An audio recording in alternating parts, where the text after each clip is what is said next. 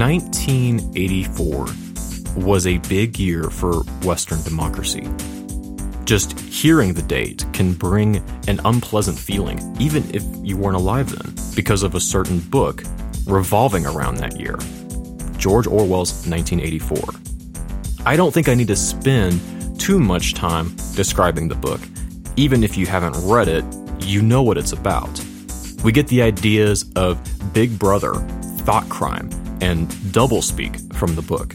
And we're all familiar with the Ministry of Truth, the Ministry of Peace, the Ministry of Love and Plenty, and how they do the opposite of what they claim to do. The book was published in 1949, a few years after the beginning of the Cold War, and by the time the actual year 1984 was on the horizon, the Orwellian dystopia of the book 1984 wasn't just fiction anymore. It was the literary reference point of everything America and other democracies were desperately trying to fight off. And when the year 1984 came and went, and Western democracy was still standing, there was a collective sigh of relief that Orwell's prophecy wasn't accurate to the point of nailing the date of totalitarianism's takeover of the free world. The year came and went, and the Cold War was still raging on. But a year later, in 1985, author and professor Neil Postman published a little book called Amusing Ourselves to Death, and he opened the book with a pretty bold claim. It wasn't George Orwell's vision of the future that we should have been afraid of. Instead, there was someone else's vision for the future, and his vision is the one that we should have been afraid of. But it was buried and forgotten in George Orwell's dark shadow. The author was Aldous Huxley. The name of the book was called Brave New World, and his vision was equally as dark, but not on the surface. There is an oppressive totalitarianism in Huxley's vision of the future, but it's not externally forced on us by the state, which is part of the reason why America, still several years away from the end of the Cold War, found Orwell so terrifying. Instead, the oppressive totalitarianism is caused by us. I'll let Neil Postman, as read by my wife, explain. What Orwell feared were those who would ban books. What Huxley feared was that there would be no reason to ban a book, for there would be no one who wanted to read one. Orwell feared those who would deprive us of information. Huxley feared those who would give us so much that we would be reduced to passivity and egoism. Orwell feared that the truth would be concealed from us. Huxley feared that the truth would be drowned in a sea of irrelevance. Orwell feared we would become a captive culture. Huxley feared we would become a trivial culture, preoccupied with some equivalent of the feelies, the orgy-porgy, and the centrifugal bumblepuppy. In short, Orwell feared that what we hate will ruin us. Huxley feared that what we love will ruin us. Neil Postman's book was subtitled Public Discourse in the Age of Show Business, and his thesis was television was doing more than just giving us cheap entertainment, but that it was shaping the way we think about politics and religion and education, and that, whether we intended to or not, we were putting color on the canvas of Huxley's Brave New World. His book soon became a hit and would go on to sell 200,000 copies and be translated into several languages. Neil didn't hate television. On the contrary, he praised what he called junk television, which included classics like The A-Team and Cheers. But he was deeply concerned that the way politics, education, science, journalism, and so many other issues were being reshaped by the demands set by television as a medium. As his son Andrew recalls in the introduction to the 20th anniversary edition of Amusing Ourselves to Death, one time Neil appeared on television to discuss the thesis of his book and noted that as they were having this serious conversation about the health of society and culture, a mandatory television break was arriving within the next 30 seconds so that colorful, banal advertisements for toothpaste or cars or whatever could be aired, and it would put a forced end to a necessary discussion. The news anchor corrected him, though. The commercials weren't coming in 30 seconds. They were coming in 10 seconds. Neil would pass away from lung cancer in October 2003.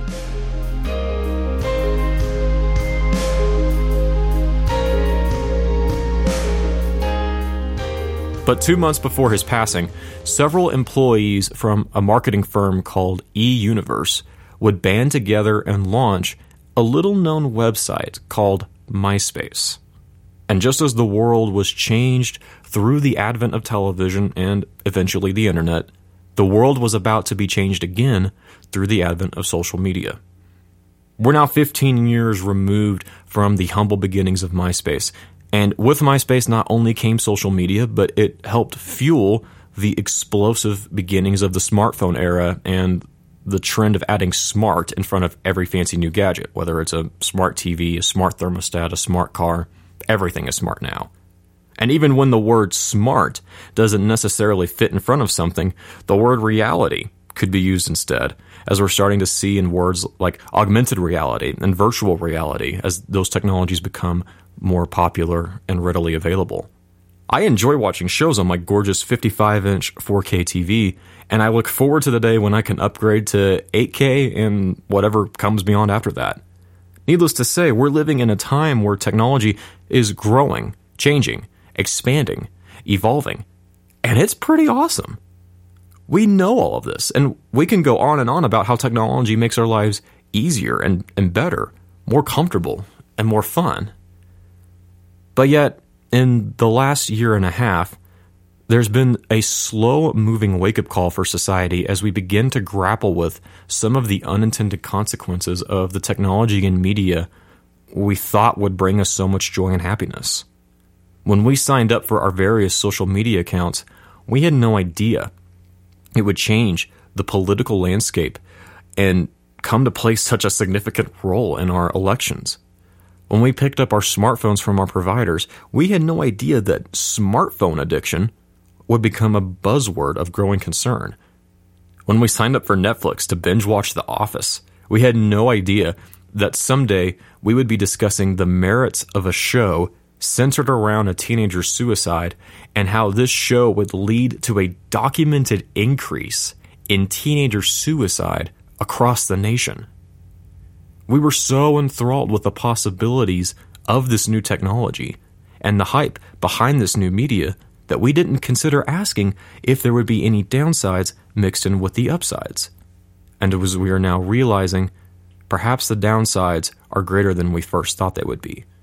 It's why Apple and Google are rolling out features into iPhones and Androids designed at curtailing smartphone usage.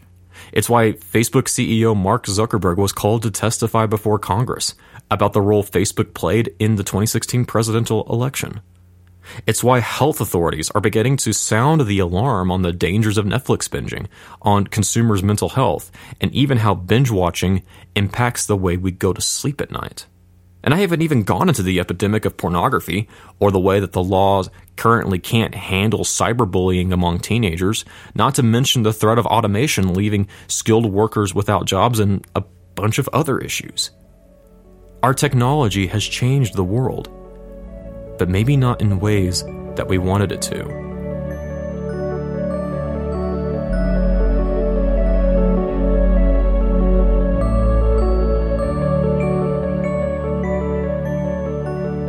And while all the questions about social media changing politics or smartphones giving rise to addiction are perfectly good and valid questions, I think there's an even more pressing question for Christians to ask. How have these changes in technology and media changed our theology? How has it changed the way we think of the bride of Christ? How has it changed the way we love our neighbor? I know that with these questions, we can point to many ways where technology and media have changed these things for the better, and I know that certainly is true for me. Social media allows us to connect with other believers from all over the world and to encourage and support each other from incredible distances. Smartphones allow for powerful apps that can help us stay in the Word during the day. Digital ebook services have made reading books cheaper and more convenient, whether it's the newest works of bright new authors or cheap public domain copies of old dead theologians. A whole economy has opened up for people with skills and training in these new fields that provide new avenues of creativity, expression, and management. And I personally get to experience all three of these as a social media manager and content creator for a church. But what about the ways where technology and media have changed things for the worst? Because even though I can point to a dozen examples where technology and media have positively benefited my theology and blessed my relationship with my neighbor, I can also think of dozens of ways where the opposite has happened. The same social media that allows me to connect to other believers all over the world also shows me a world of unbelievable brokenness and despair. Despair that creeps into my mind and leads me to question the goodness of God, given how many voices cry out in pain online. The same smartphone that allows me to spend time in the Word at any time also gives me the greatest get-out-of-boredom-free device that allows me to tune out and bear through any unpleasant situation. It also allows me to snub any annoying person that I don't want to talk to. And what about the internet? How has being immersed in a world where the internet is readily available anywhere and everywhere changed the way I absorb and process information? What have I gained and what have I lost by not having to internalize facts and knowledge, but by simply knowing where I can go to find the information that I need? How does the internet, as a medium, change the way I think about God, about church, about the Bible, about ministry, about theology, about my friends, about my family, about politics, about society, about life? And that's what this podcast is about. It's not about convincing you to throw your MacBooks out the window, pack your things, and move to the middle of nowhere, free from any technological influence whatsoever. Nor is it about instilling a fear of the device you're currently listening to this episode on, as though there were some big, grand conspiracy to turn you into some kind of mindless zombie. Instead, Breaking the Digital Spell is a podcast about asking questions about the technology and media we take for granted, and honestly assessing the full range of impact that they have on our lives and on our theology. Specifically for this first season, we are going to look at the various evolutions of technology throughout history, from writing to the printing press to television to the internet, and look ahead into the future and examine how that whenever these technological breakthroughs occur, our theology changes with the times. And we need to ask ourselves, what changes are on the horizon? What does this mean for the future of the church, for the future of evangelism, for the future of living as a faithful, ordinary Christian? Buried underneath all of these questions is an even more important one. Why does this even matter? Well, I would submit to you that these questions matter because if we believe that we are called to fulfill the Great Commission, we can't effectively do that without understanding the world we are being sent out into. We cannot share the gospel with our neighbor well if we do not understand our neighbor. And we can't understand our neighbor unless we understand ourselves. We cannot love the Lord with all of our heart, soul, mind, and strength if we do not understand how our hearts, souls, minds, and bodies are being captured and captivated by the technology and media we consume and interact with. We can't break into a world ruled by distractions, from text messages to Twitch streams, from email to esports to social media to schedules, noise, and nonsense, if we do not first understand how our lives are affected by these distractions. In a world dominated by digital mediums, we must understand what these mediums do to us if we are to faithfully proclaim the gospel in and through and around these mediums. And the first step in doing that is to do what Neil Postman outlined in the conclusion of his little book. These questions, and dozens more like them, are the means through which it might be possible for Americans to begin talking back to their television sets. For no medium is excessively dangerous if its users understand what its dangers are. This is an instance in which the asking of the questions is sufficient. To ask is to break the spell. I want to thank everyone who is helping me make this podcast a reality. Chief among them would be Andrew Akins, who is helping me produce this podcast by taking charge of the editing, mixing, and mastering for each episode, as well as recording the music beds that you hear throughout each episode. Literally, this podcast would not exist without him. I also want to thank my wife, Melissa, who was the lovely other voice you heard in this episode, for being willing to read the quotes that I've pulled from these episodes, as well as being my general sounding board, my best critic, and my best friend. You can like the Facebook page for Breaking the Digital Spell and follow the show on Twitter @DigitalSpell, where I will be posting articles and other writings relevant to each week's episode throughout the week that they're released. And please, if you listen to the show, please consider subscribing and leaving a review. New episodes will be released every Tuesday morning for the remainder of the year.